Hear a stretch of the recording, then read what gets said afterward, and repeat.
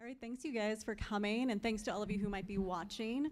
We're excited to have our second graphic novel symposium happening today.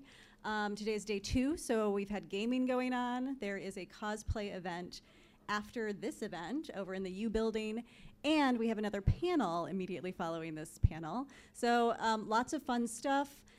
We're super excited that Espresso Love has been supporting us, our coffee bar, so please support them and go buy some coffee later on. And then I have a panel that I'm super excited about. The title for the panel is Generation Next, How to Keep Nerd Communities Growing. The women up here are incredible artists, writers, activists, really talented in a wide variety of ways, and are going to share with you some of their experiences building nerd communities, mentoring other people, helping them build nerd communities so that we can go out and build our own. So I welcome them, and I'll let them introduce themselves, and we'll have questions at the end if you have anything that you'd like to ask them. Great, thank you. Hi, thanks everybody for being here today. I'm actually going to go down the line and allow everyone to just kind of introduce themselves and give you a little bit of information. We've also got information on the screen up there with ways you can get a hold of us on Twitter. Feel free to reach out. Hi, my name is Yatasha Womack. I'm author of the book Afrofuturism. I'm also author of a sci-fi book called Rayla 2212, and I'm shooting a film this fall called Barstar City that's sci-fi based. Hi everybody, I'm Carly Frank. I'm a higher ed administrator and a humanities instructor at a very tiny little college in Indiana. And when I've got some free time, I'm a painter and a sometime poet. Hi, so as you can see up there, I'm kind of a do all the things and have a problem saying no to projects. My name is Michi Troda. I am the managing editor for Uncanny, a magazine of science fiction and fantasy. I'm also a board member for the Chicago Nerd Social Club, and I will blog about geek culture issues. I particularly like to focus on issues of representation and diversity, although you will occasionally find food recipes on my blog as well, because I bake all the things at Geek Melange. And in my spare time, I will perform. I'm the fire performer with Rax Geek.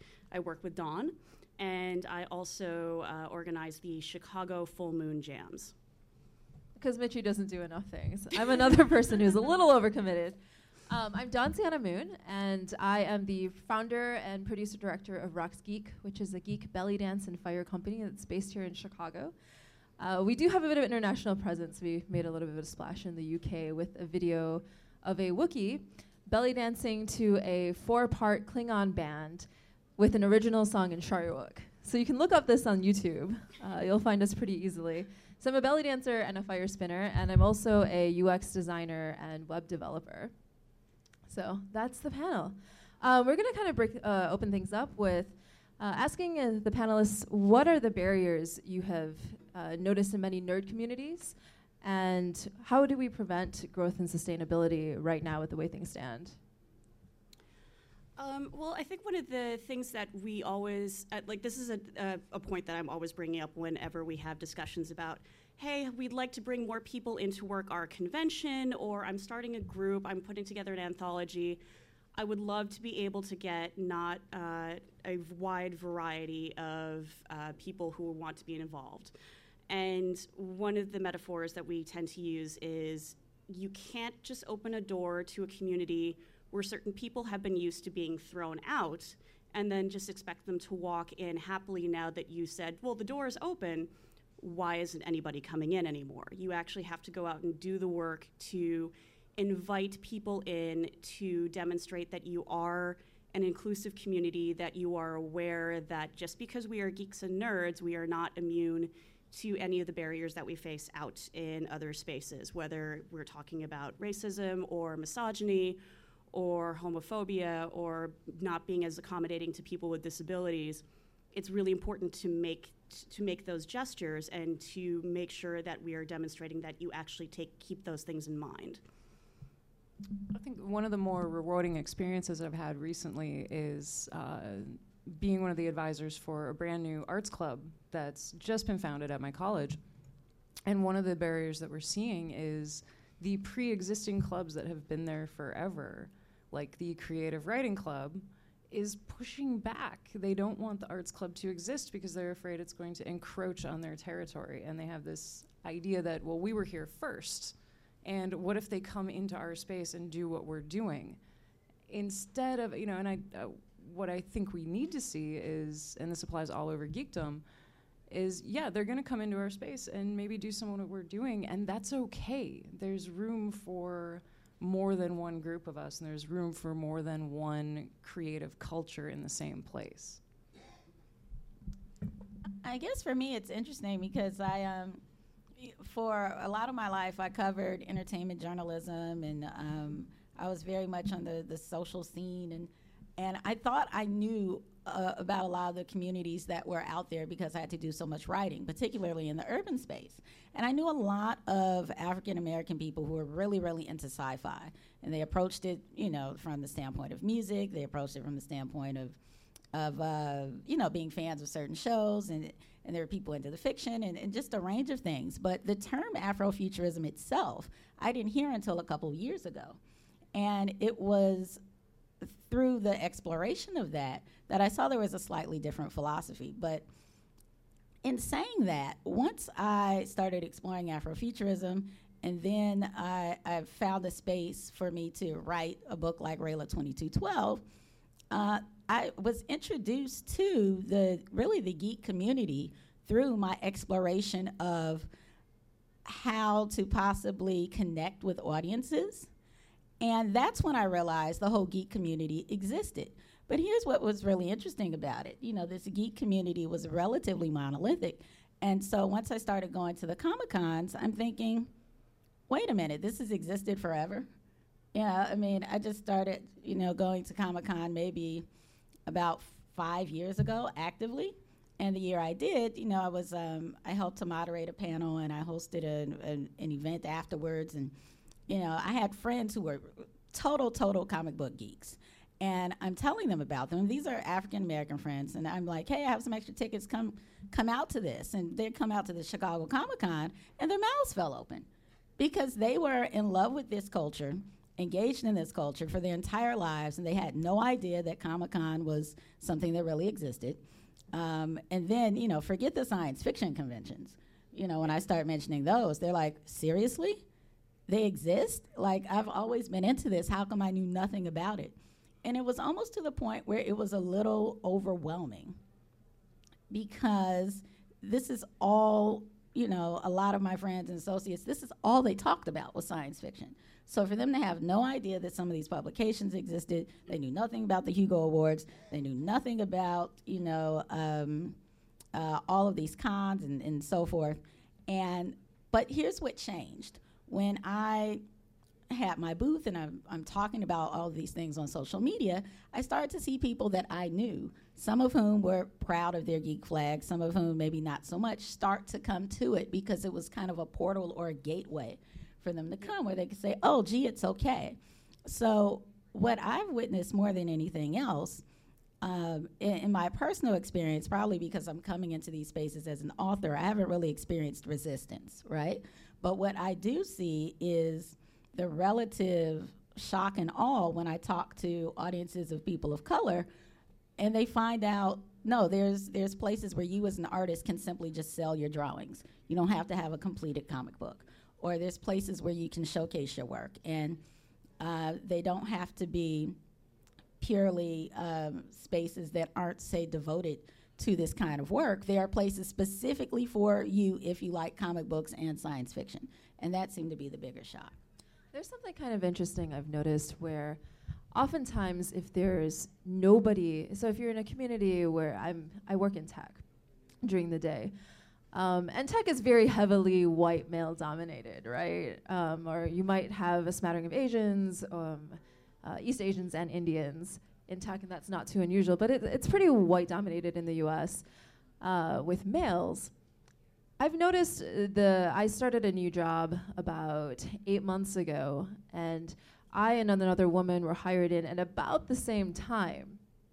There were no other women in the group. We kind of joke actually right now. The guys occasionally call me Robin and her Dawn, even though she's white. We look nothing remotely alike. We just got hired in at the same time when we're the only girls in the department. They're great. We think it's actually kind of funny.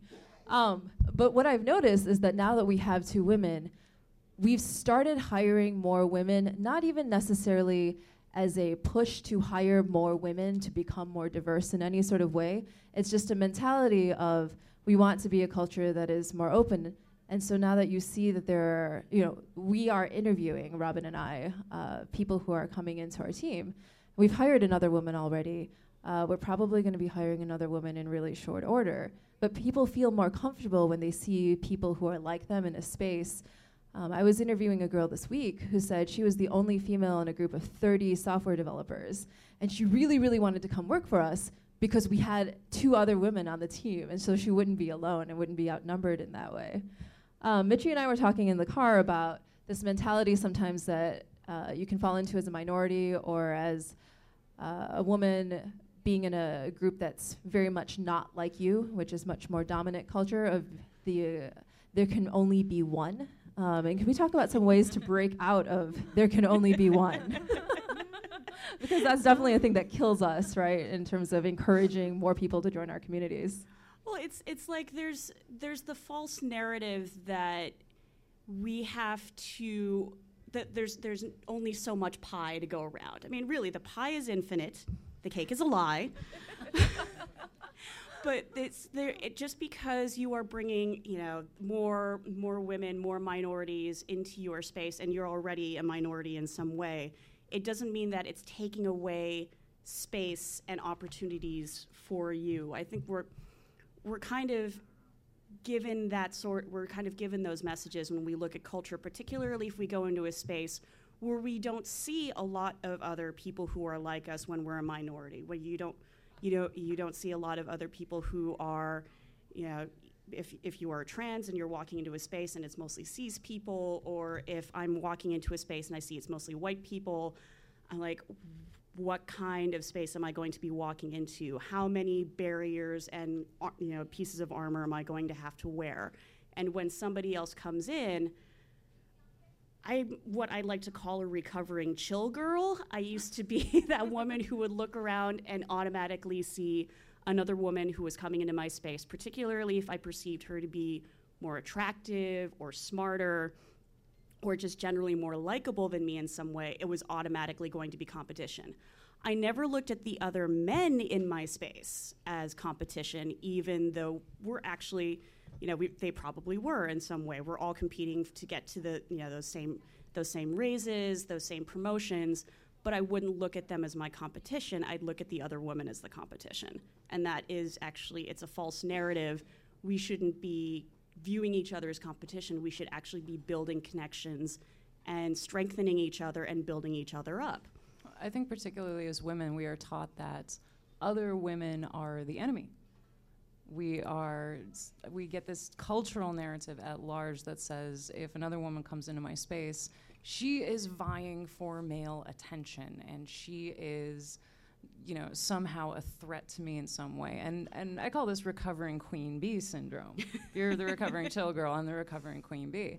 And I think a major part of it is representation matters. So when we see these posters for this event and they've got a female figure on them, that immediately makes me feel a lot more comfortable about the kind of environment I'm going to walk into.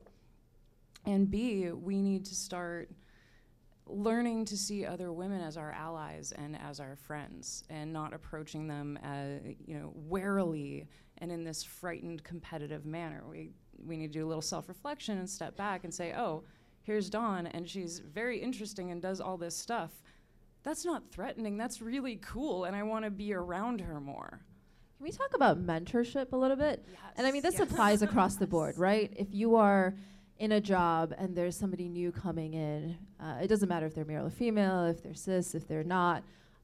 Let's just talk about mentorship in communities in general and how we can foster that. And as a person who is maybe somebody who has a little bit more authority, who has been around longer, how do we encourage new people to come in?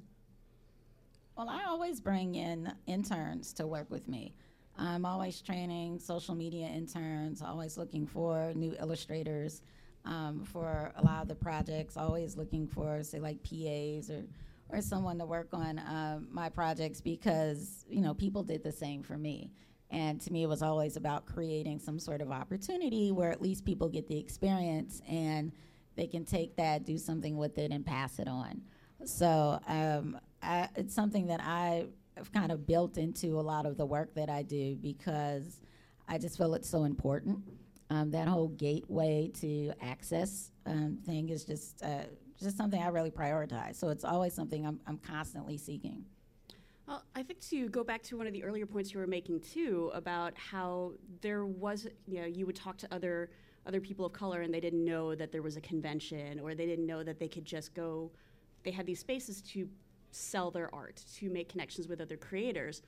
I think that kind of ties back into why it's important to be a mentor, to go out and share your knowledge with other people. Because one of the problems that I've seen now that I'm much more active in the convention circuit, particularly science fiction and fantasy, is that there's a lot of, and I think it's completely unintentional, but there's an entrenched culture of kind of hoarding knowledge and sort of assuming that, well, if you're into this thing, clearly you're going to know where to go. You're going to know, if you're into science fiction, of course you're going to know that there's a convention in your town. If you're into comic books, of course you're going to know that there's a Comic-Con and that anybody can go and apply to have a booth or send in their panel ideas. I had no idea then when I started doing panels at conventions that fans, you don't have to be a name in order to submit a panel to a convention. I was always under the impression that you had to be a published author, that you had to be somebody who was making some kind of production in order to do these things, because nobody ever told me. And these communities that I would go into, people didn't really share information, either because maybe they wanted to hoard it to themselves, or they just naturally assumed that if you're here, you're going to know what the ropes are, you're going to know what the culture is. So when you are a mentor, one of the best things that you can do is welcome new people in and show them how to get around your community, introduce them to, share your knowledge about, hey, you want to do this thing, you're really into it. If I can't help you, I know this other person who can, because it's really important to keep the community going. If you're not sharing knowledge, if you're not sharing skills, and you're not bringing new people in, eventually you are going to retire and there's not going to be anybody there to fill the space that you're leaving. This is a problem with conventions, this is a problem with community organizations that don't really think, I think, in the long term. They're only thinking about getting to the next day. Everybody assumes that you're still going to be there in the same group, and that, oh, when you're ready to go, somebody else will just step in. That's not how it works. Well, and it also builds community in general, right? Belly dance actually, especially perhaps tribal belly dance, is a very, very sort of small, relatively insular community that's very active, but people outside of the belly dance world don't really know that it exists. There tends to not be a lot of outreach. One of the things we've tried to do with Rocks Geek, and is a thing that all of us who are performing with Rocks Geek really try to do, is not just stay in the insular belly dance space. We perform at theaters that have nothing to do with belly dance. We perform at conventions. We're trying to go other places and bring belly dance there, because people don't have any idea what it looks like, right? You have this idea of, maybe a girl in a sort of Hollywood-ish costume that's very sparkly, that may or may, like when I started belly dancing, I had no idea what to expect. I went to YouTube and I searched for belly dance and looked at what came back to me and got a sense of styles from that. But you don't see a lot of belly dancers in public spaces. And I think a lot of the impression that people have, a lot of the impression that I had before actually becoming one and studying myself, was incorrect. So I think one of the things that we do too is whenever we are in a community that's fairly small and fairly insular, you go outside of that community. You have to be very deliberate about doing that. You bring what you do, you bring your art, you bring your love of, science fiction, you bring your interests to other people. You have to go out and find them. And I think that's something that's really important, because it's very easy for us to stay in our own sort of tight-knit communities where we're comfortable and we're safe.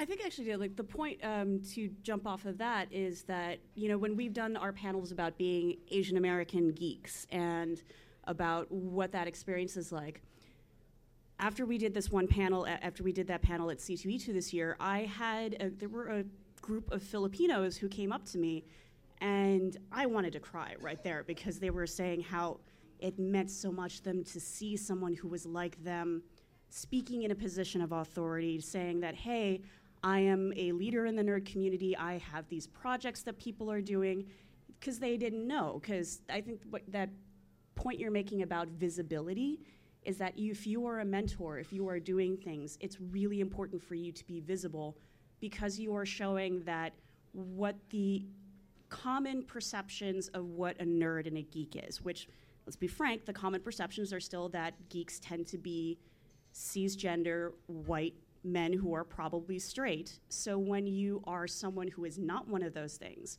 and you are visible and you are being out there and being welcoming and saying, hey, I have these really cool things and I would love to share them with you. I'd love to be able to teach you what I do. I mean, I love teaching fire spinning to friends. I've taught Dawn how to do it, and now she's totally sucked down that rabbit hole. I want to take a class. I will totally do that for both of you.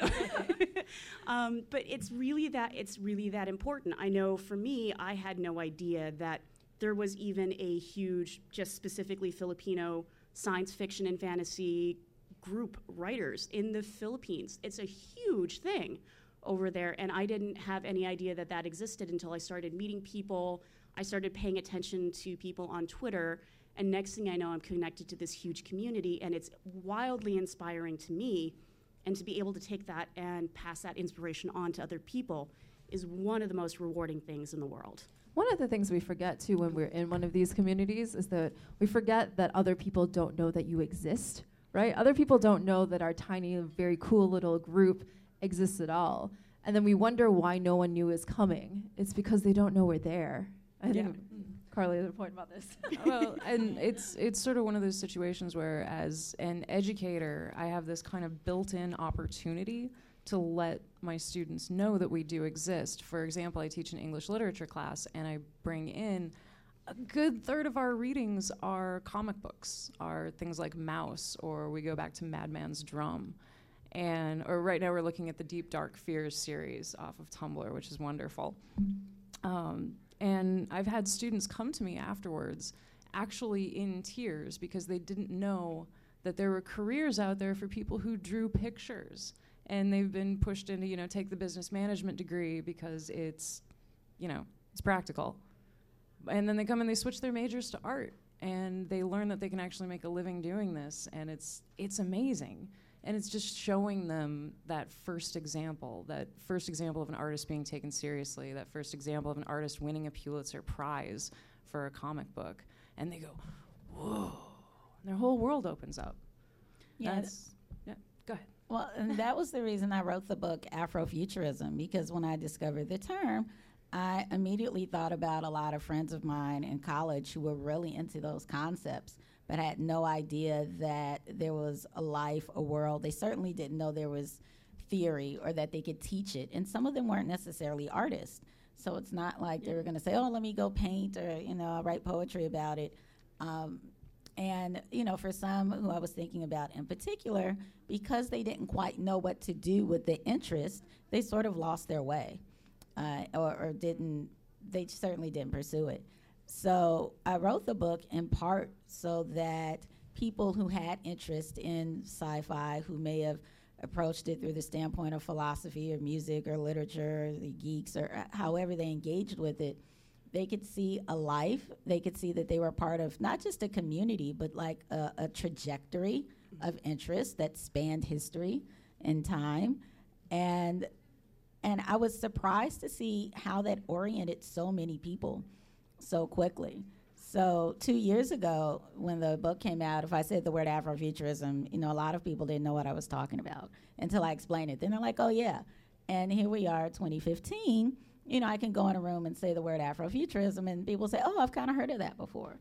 Yeah, and maybe that's part of both the privilege and the pleasure of mentorship is helping people identify what they're actually passionate about and put a name to it and show them, here's a way that you might begin to pursue that, and then just kind of wind them up and let them go.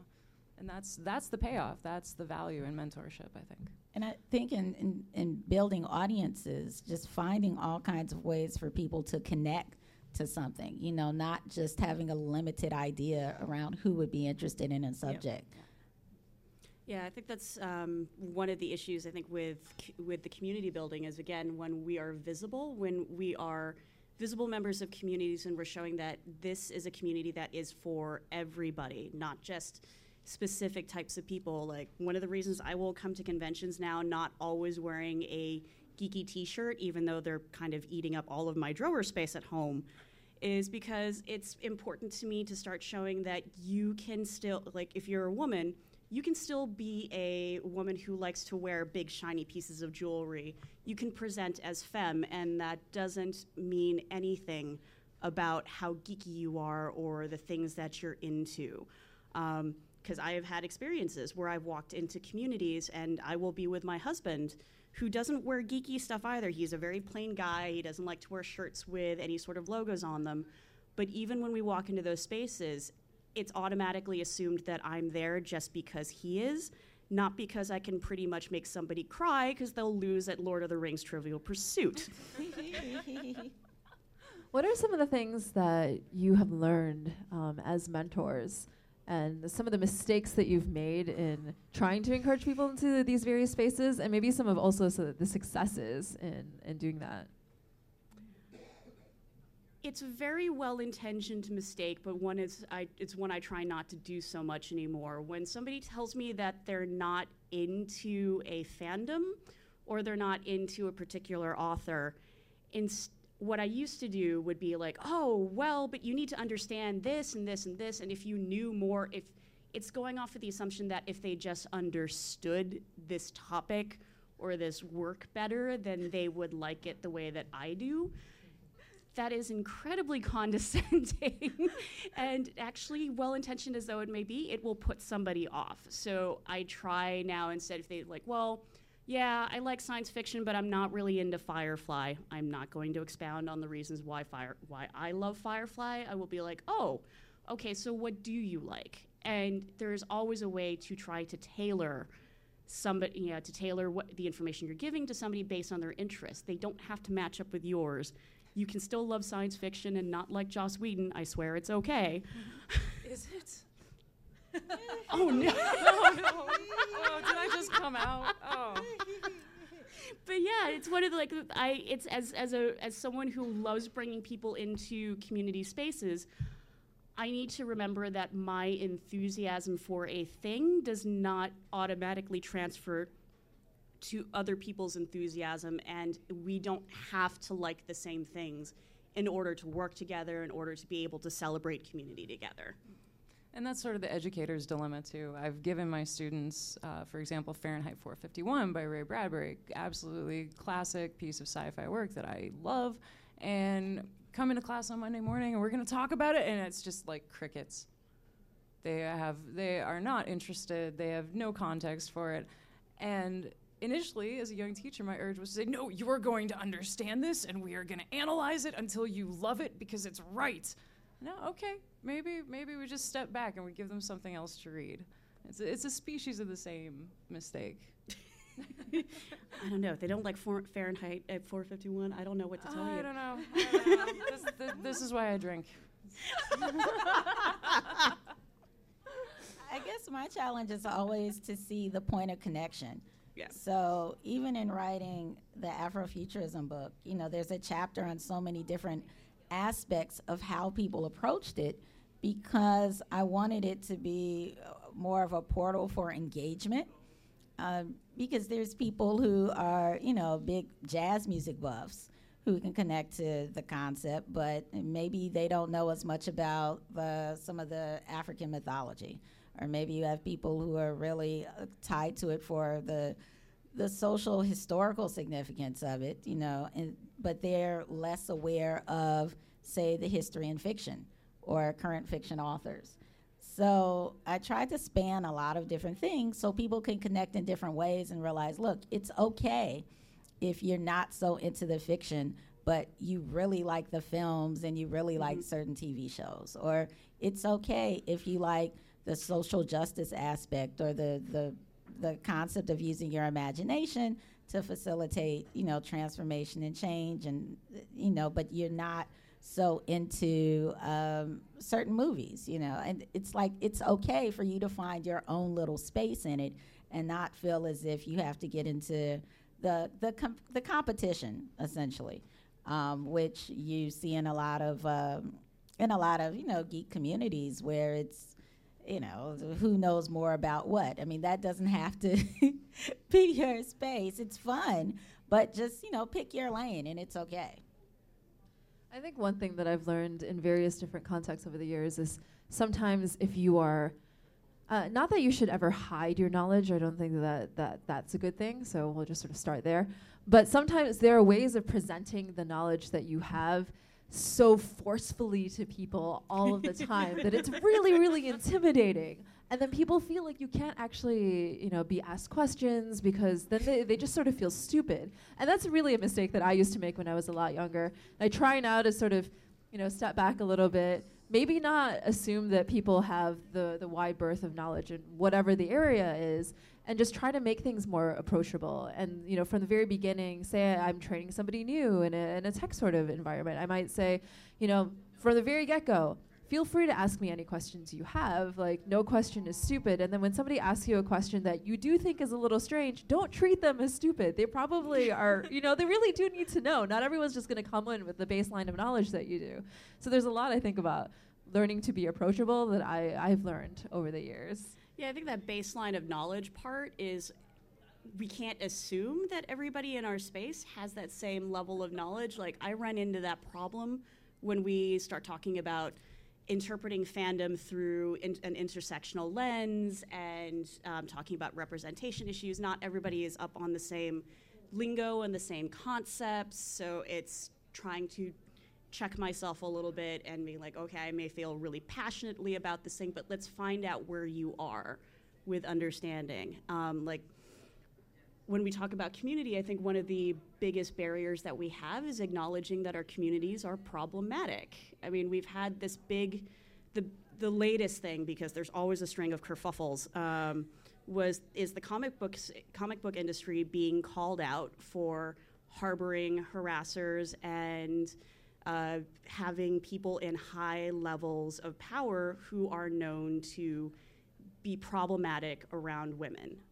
That is a problem that it's now they're starting to talk about it, and it's not necessarily about the individuals involved. It's about the toxic sort of culture that allows these things to happen. And I think one of the hardest things that I have found being a community organizer is getting people to just acknowledge that those things are a problem in general, like harassment at conventions, whether or not you have a community where microaggressions against people of color are tolerated. Being able to push the envelope on those discussions can be extremely frustrating, but it's necessary to have. And if you are in a position where you have the ability to push those discussions, it is a benefit for your community to be healthier and to continue growing, because you will lose people if you allow things to go unchecked. Like somebody saying, you can have a difference of opinion about liking Wonder Woman versus Power Girl. You cannot have a difference of opinion about treating somebody as a human just because of their race or their sexual orientation. Sometimes, too, there's something even in these discussions about just including people. The performers of Rocks Geek are all pretty nerdy. Really? I had no idea. I mean, it didn't even, yeah. We're huge nerds. One of the people who performs with us is himself a huge nerd, but I mean, sometimes he even gets lost in the discussions that we have. He has a degree in video game design, and he'll still get lost in our discussions and think maybe he's not worthy of, claiming the nerd badge sometimes. And I think there's a lot that we can do to kind of pull people in and say, well, I mean, just because we're talking about, Star Trek this entire conversation, if you don't know something about Star Trek, let me bring you in. Let me, introduce this to you, as opposed to just kind of leaving them out in the cold when you see somebody in your group has gotten a little quiet. You're not really, concentrating on why, because you're too busy having your cool nerd discussion. Really try to, I think, bring people along, and people appreciate that effort. And I think there's probably also something to just if you're going into certain communities and you're not familiar with people, sometimes depending on the circumstance, there can be a level of rejection, and then sometimes there can be kind of a self-perpetuated rejection that people kind of carry with them. Where you feel, if someone starts talking about something that you're not familiar with, just ask a question. Yeah. And people who like talking about subjects will be more than happy to tell you everything you ever wanted to know about, episode X and Y or just the whole culture of something. And I think it's okay to feel, it's okay to feel a little bit vulnerable in the sense of, I don't know. Can you tell me? Can you show me? Can you give me some examples? And you'll probably be inundated with information, but feel okay to ask. And that's an okay thing. That's an awesome segue, too. We would love to take questions from you guys. Is there anything you would like to ask the panel? Okay. How would you classify the difference between a nerd and a geek? Oh, that's There's a a loaded really question. good I personally don't. I really don't bother trying to make the difference because they're so interchangeable to me. I think I use geek as a verb more than I use nerd out. Like I say, I will geek out over food. I will geek out over. Yes, I will geek out over food. If anybody wants to talk the whole gastropub stuff, I will totally do that. But when I describe myself, nerd and geek are very interchangeable. Yeah, I don't know. I tell my students I'm a professional nerd because I get paid to talk to people about books. That's what my job boils down to. But I always, as a kid, I perceived a geek as being more technically minded, like someone who was more focused on computers, and then nerds were more like comic book nerds. But now I think the terms have really come together. I think practically speaking, I use the terms completely interchangeably. Yeah. But if I start, talking technical definitions, geek to me. Here we go. I mean, geek to me does have a more technical, like science fiction,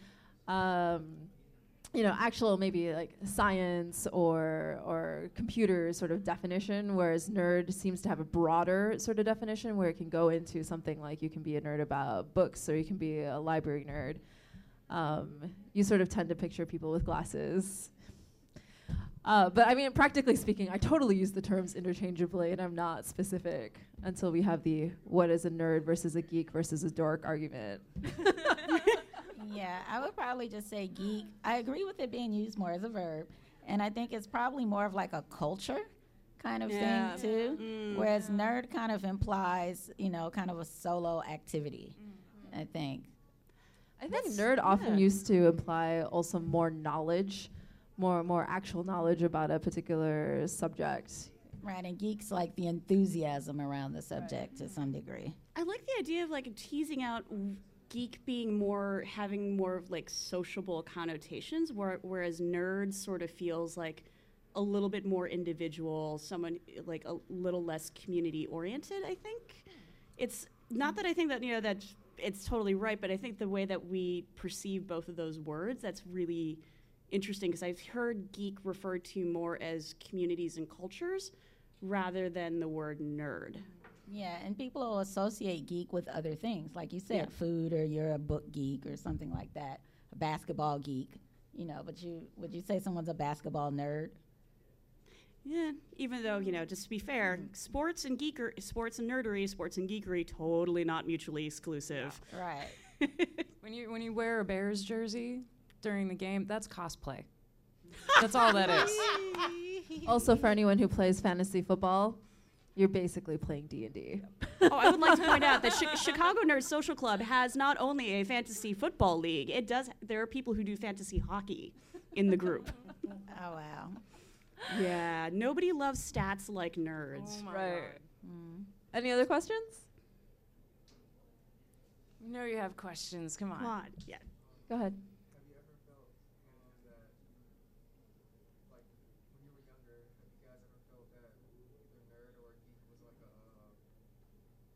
did you ever feel, like, insulted by that word? Yeah. Yes. I was Totally. never Yes. personally insulted by that. I personally took it as a badge of pride. but definitely other people around me did not think it was cool or okay in any way, shape, or form.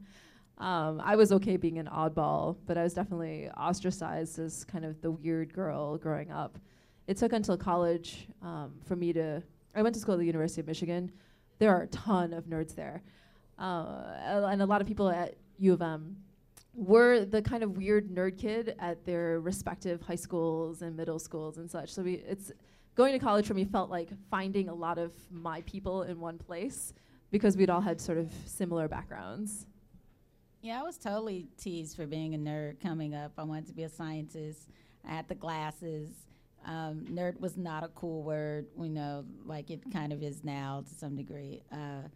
So yeah, I was really teased about a lot of those things. My saving grace, though, was probably a couple things. One, understanding the value of education and how important it was, but I was really into dance. So that was a good balance for me, and it facilitated, another way of being really confident. Now, of course, you mature, the glasses come off, and, other things sort of happen, and these things, you merge identities. But I think out of that, I became a stronger person because it was really just about following your own path. And I felt really comfortable doing that and not feeling like it was, I didn't have to always be validated, let's put it that way, by what was supposed mainstream culture, although that was something I was really navigating through. Yeah, I was an art nerd, and I have many fond memories of back in the dark ages in the early 1990s when I was in middle school, holding my sketchbook like this and hiding it because I had just discovered anime and grunge music at the same time. Ooh. And having other kids going, let me see your drawings, weirdo, let me see your drawings, and like feeling like I had to keep them in the closet. And it wasn't until coming to college at the School of the Art Institute where I met my tribe who were other art nerds and realized these people are the nerdiest, geekiest people in the world, and they're so cool. And now I get to be one of them, and it's totally awesome and totally okay. I actually had this weird circular thing where for most of my life from kindergarten through 8th grade, and hi, Mrs. Lenhart, I can see you back there. I went to a school where my friends will continually tell me when I describe what it was like, I went to Hogwarts for real people. I went to a school full of nerds, and actually I got teased for not being nerdy enough. Which was kind of odd because, we'd have the person who was doing their science fair project on building a miniature wind tunnel. Someone else was doing their science fair project on nuclear fusion. I'm sitting there growing mold on bread. But it gave me, like being a nerd was such a normal part of my experience that when I got to high school, suddenly it was something that I was like too nerdy. But in a weird way, because depending on who I was hanging around with, when I would hang around with other girls, oh my God, you're too nerdy. What are you doing reading those comic books? Why aren't, like you have no idea how to use makeup. And thankfully this was the 90s, so grunge meant I didn't have to worry about makeup. But then I would hang around other guys, and it would be, I constantly had to prove how nerdy I was in both implicit and explicit ways. I went to those tiny little hotel conventions doing the rat finger dance through all of those little, 50-cent comic book bins, getting all these back issues of the X-Men, so I knew who Strife was, I knew what the Executioner song was, I knew Genosha. I was reading all the way back to this stuff because I would get the quiz.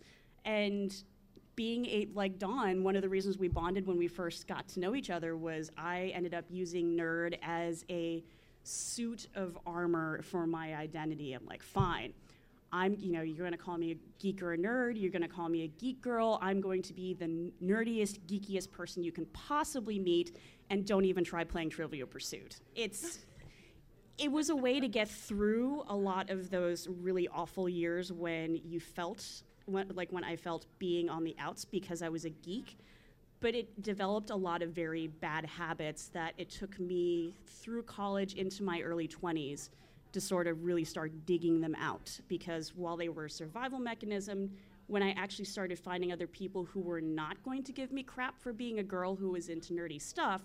By the way, being an Asian person who does not read a lot of manga or watch anime, it made it a lot. I had to work hard to not be as defensive, to not look at other people as competition, and to just really embrace loving the stuff. And if people were going to give me crap for it, well, then they weren't going to be worth my time. That was definitely something where one of the reasons I think I latched onto, even though nerd and geek, that was not a cool thing when I was growing up. I think one of the reasons I latched onto that was I was one of the only Asians in a school of 1,000. It was me, there was my brother, there was one other family, it was this other guy and his brother.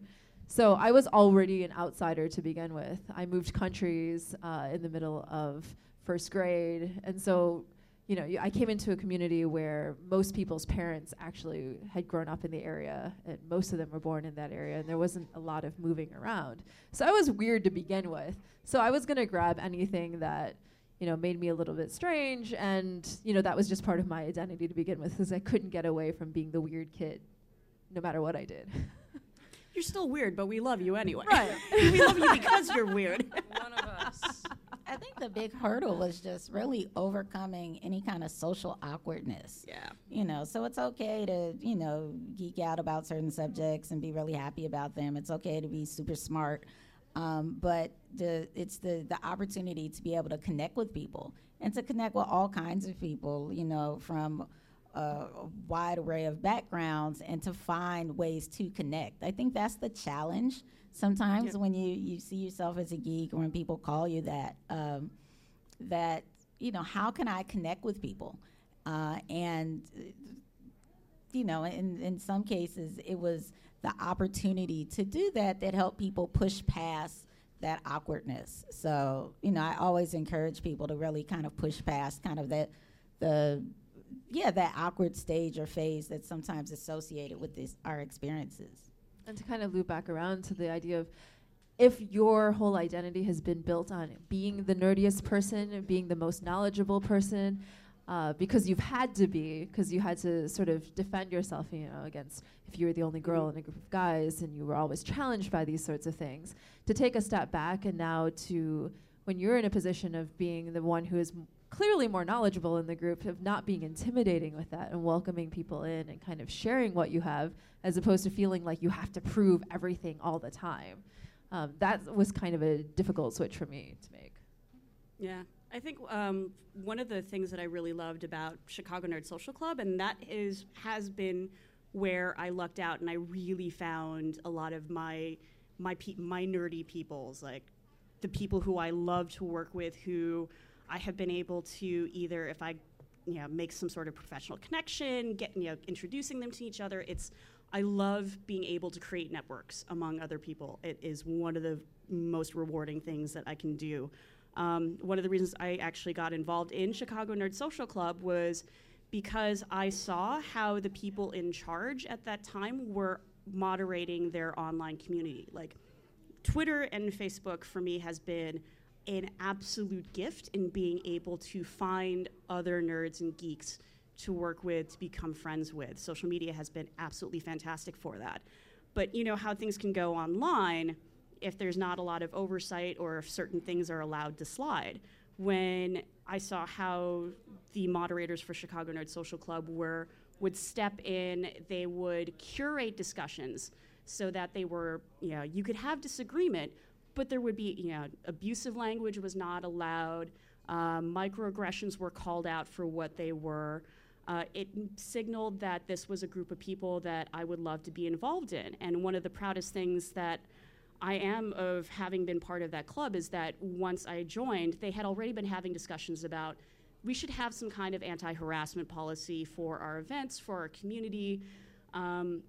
We were able to get that up and running. So now whenever we have an event, whenever we have we invite people into our community, we have a code of conduct that we expect people to abide by when they are posting and interacting, both in online spaces and in physical spaces when we have meetups. It sends a message about who we consider to be welcome and what kind of behaviors that we expect from people. And I think it makes a huge difference that the 3 visible moderators that we now have in our group are all women, 2 of whom are women of color and 2 of whom do not identify as heterosexual. So it sends a message when you have people in those very influential positions who are visible again, saying, hey, this is who we have here, this is who you can expect to see running into, and who will be listening to any concerns that you have. When you have a diverse makeup of your community, then you get better perspectives. You might have somebody catching something that you are missing because you're coming from a different point of view. It makes it better so that more of your community's concerns can be represented. So we've totally went a whole long route answering your question. Let's take another question. Anybody? Come on. I had seen hands go up, so I wanted to make sure that we got to people. So you gave some advice. So for a lot of our students or even faculty who might be super excited about anything, like they want to follow their passion and want to build community. You've grown up, start your club on campus. Do you have some practical advice for how to do that, how to get started, I guess? Finding your peoples is very important. Find the people who have a similar work ethic, who are dependable, because as much as you love your friends, not all of your friends are going to be able to or willing to do the work of actually building a viable, sustainable community. Find people who have experience and knowledge bases that are different from yours. If you know you're really good at event management, but you don't really have any skills with web design, with WordPress, you're not comfortable with online media and moderating a group, find people who will be able to complement your skills by being able to contribute that.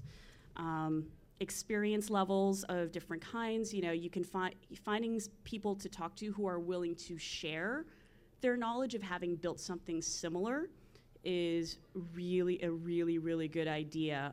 I've seen con runners who have been really great about talking to other people who want to start up similar events and saying, here's where we started.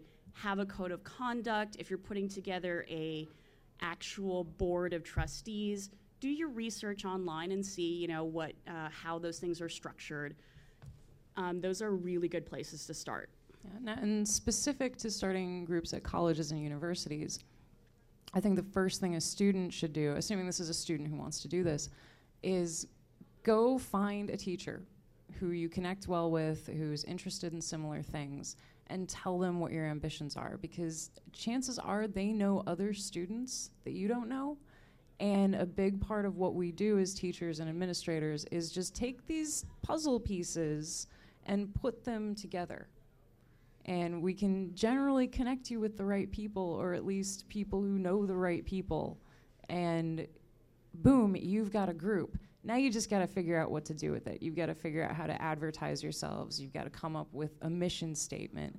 And that's where you need to start reaching out to, say, art classes. And if there's an arts club on campus, they can help you with the promotion. Maybe there's a broadcasting group on campus, and they can help you with that sort of thing. Just start. I know I'm going to get stoned in the street by my fellow administrators for suggesting this, but just start bothering the staff and the teachers on campus incessantly until you get what you're after. That persistence and that curiosity is what's going to pay off for you, not just in college, but in the rest of your life. So start practicing it now. I think there are a couple of things that I've learned, and I start a lot of projects and groups and that sort of thing. One thing I've learned is ownership of the group by more than one person is really important. Oh God, you yes. physically cannot do it all, even if you have all of the skills that you think that you would need. When I started Rocks Geek, it was very much in terms of the administrative kind of running things end of it, managing the group. That was really just me. In the last few months, we've tried to diversify that out a little bit so that, I only have so much time. You only have so much time. Even if you are the most energetic person in the world and the most knowledgeable person in the world, you cannot do it by yourself. Please find other people who are willing to take various parts of things. Learn to Believe me, this delegate. is a lesson I have had to learn. So spread the work out and give people ownership of the group, because in the end, if you're the only person doing it, you really are the only person who has ownership of it too. Other people don't have as much buy-in. So if you can spread some of the various responsibilities out, they also will have more buy-in. And guess what? Your group is going to be more successful. That's great. One other thing that I've learned is partnering with other groups doing similar things, or other people doing similar things, is really, really, really important. We don't have to fight each other for the same space. So even if there's a group that's at about the same sort of level as you in terms of how successful they've been, or maybe they're newer or something, we don't have to fight for the same. There's sometimes with art, there's a concern that you're fighting for the same audience. There's a group called Acrobatica Infinity, which is the nerd circus. They're awesome. They just started really recently in February or so. They launched with a big Kickstarter. And from the beginning, I and the director of Acrobatica have been working together, because we figure, Rocks Geek has some strengths, Acrobatica has some strengths. Also, combined forces, we just have more people, which is really helpful when you're needing to do things like promote. Or if you want to put a show together, now you can do things that are a little bit more diverse. So it started with, okay, we're going to try really hard to bring both of our groups into doing, partnerships together, which has led to me sort of becoming part of their group, and now I dance with them quite a lot. And it's a lot of fun. You'll get to know really great people that way. And it's also just beneficial for both of your groups. Like, if I have knowledge in how to write, publicity, to do press releases, or if I've got knowledge in a particular area, I can share that with them, because we don't, again, all have to fight for the same space. One of the things that some of the various nerd performance groups, there's a lot of nerd theater companies and sort of geek-related performers that are in the Chicago area. And some of us are actually trying to share resources. Again, we're we don't have a lot of budget, right? We don't have a lot of people. But one thing that we can do is all work together, and then everybody gets to do cooler and better things. And that's great. Yeah, I would just encourage people to think about, why are you creating this event? Why are you writing this book? Why are you developing this project? And in doing so, I think it'll help lend itself to having more ideas around how to connect with audiences, what groups you can partner with, when you really explore the why. If the why is, just because it makes me happy, is that a group endeavor? I think it's something to sort of think about, especially if you're looking to do something where you want to engage people. Is this just a platform for you, or is there a larger mission? And is that larger mission that you want to rally people around a certain subject that you're excited about, and you just want to share that information? And if so, then it lends itself to forming connections, and there'll be an organic way to attract people. But if it's about something else, then I think there just needs to be a relative honesty about that, and looking at how you can express yourself, and does that relate to the group or the project that you want to start? I think that's also, you bring up a really good point, is that if you're going to do this, and this is a really hard lesson to learn when you're organizing anything, a group or a film or an anthology, don't do it because you want cookies. It is not, don't do it if you just want it to be about showing off how cool you are, and you want people to thank you and acknowledge all the things that you're doing, because as nice as that is not always going to happen. Some of the best organizers who I've worked with are the ones who are so good at their job, you don't realize what they're doing. And if you are that person, it can be very hard to deal with your ego, but you have to know that it is probably going to be a thing. When you are so good at your job, people are not going to realize all the fires you're putting out, all the late hours that you have put into making sure that your event didn't go off the rails, that you made your deadlines for your project. And nobody likes to talk money, budget. understand what your budget is. Be realistic with what your resources are, because you can always find ways to do things. You can work together. Partnerships, there are grants you can apply for, but you have to be realistic about what you can afford, what you are willing to spend, what you can fundraise for, all of those things. There is no such thing as being too detail-oriented. One of the things that we learned when we kickstarted Uncanny Magazine, we are now in year 2, one of the things we learned about year 1 is that taxes are a thing that can be a lot bigger than you had initially budgeted for.